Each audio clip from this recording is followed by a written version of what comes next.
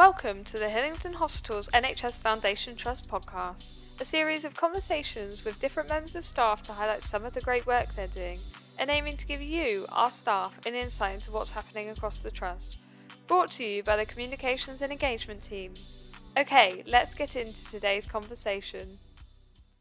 Today we're going to be talking about the redevelopment plans of Hillingdon Hospital. There are exciting plans in place to build a new hospital on the current site, a complicated project that involves constructing the new hospital whilst keeping all services running throughout. Here to tell us all about it today is Tahir Ahmed, our Executive Director of Estates and Facilities and Construction Lead for the new hospital development. As a background to the project, the Trust was awarded funding in 2019 to develop a business case for the redevelopment of the hospital. Tahir, I think it's fair to say that some of the hospital at Hillingdon is in a poor state of repair. Can you tell us what the new hospital will be like and how will it be better? Well, hello everyone. Yes, indeed, I can. The new hospital will be a brand new state-of-the-art intelligent hospital building, including modern building technologies, modern equipment and information technology. We plan to provide the same range of services that are currently available here at Hillingdon, but in a high quality, purpose-built facility. Designing the new facility will ensure better clinical adjacencies, improved clinical pathways and improvement in care, and more importantly, having all our clinical services in one place. We have also worked with our partners across the health and social care system to improve the integration of care across the borough and beyond. Thank you. Will the hospital be bigger and have more beds? The hospital itself will broadly be the same number of beds. However, from a size point of view, the new hospital will be about 40% larger than what we currently have. And this is as a result of a good spatial quality environment. So with a better design so that the services and departments are closer together.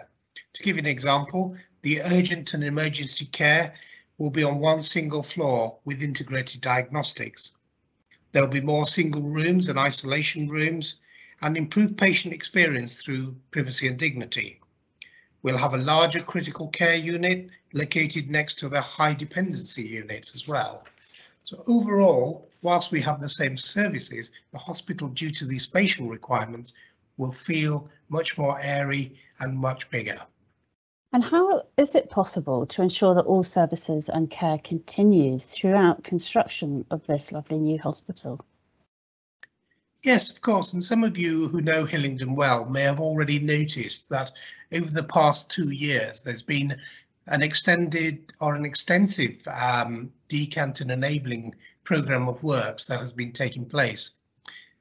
This involves temporarily relocating some of our clinical and non-clinical services into what are improved temporary accommodation, which consequently allows the west side or the west proportion of the existing Hillingdon site to be cleared, and therefore removing some of the most dilapidated properties and in preparation for the new hospital build.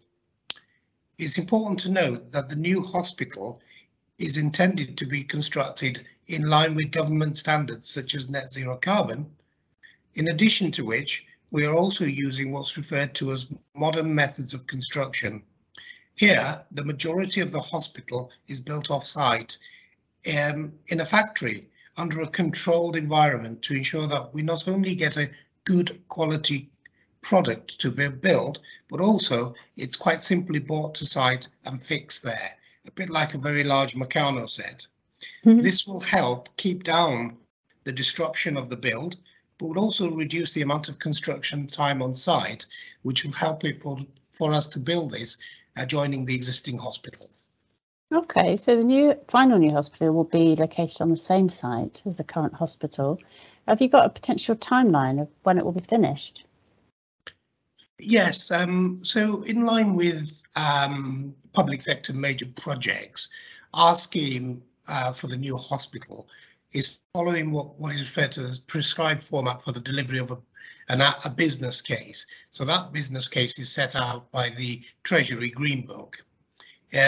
This actually focuses on us submitting a strategic outline case, followed by an outline business case, and then full business case.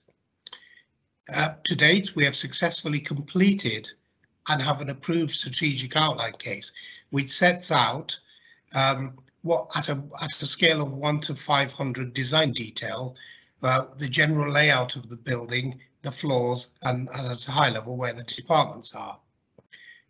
Having got through that process, we're now working towards developing the outline business case, and this has taken that detail a little bit further. So we're now developing 1 to 200 details, a room by room schedule at scale, which will then be submitted in the summer as part of our outline business case. This will be followed by the full business case, and working with a contractor on site, subject to all the governance and approval processes aligning, we're very confident that we would look to start our new construction around late 2024, with a completion date around 2027/28. It's very exciting and a really complicated project, something that's really all the community are going to be looking forward to. Thanks so much for joining us, and we look forward to hearing about all the developments in the future. Thank you, it's my pleasure. Thank you. So, that's it for today's episode. Thank you for listening. Please do join in the conversation about this episode, tag us in social media, and send us any other comments, and let us know your thoughts, and we'll see you next time.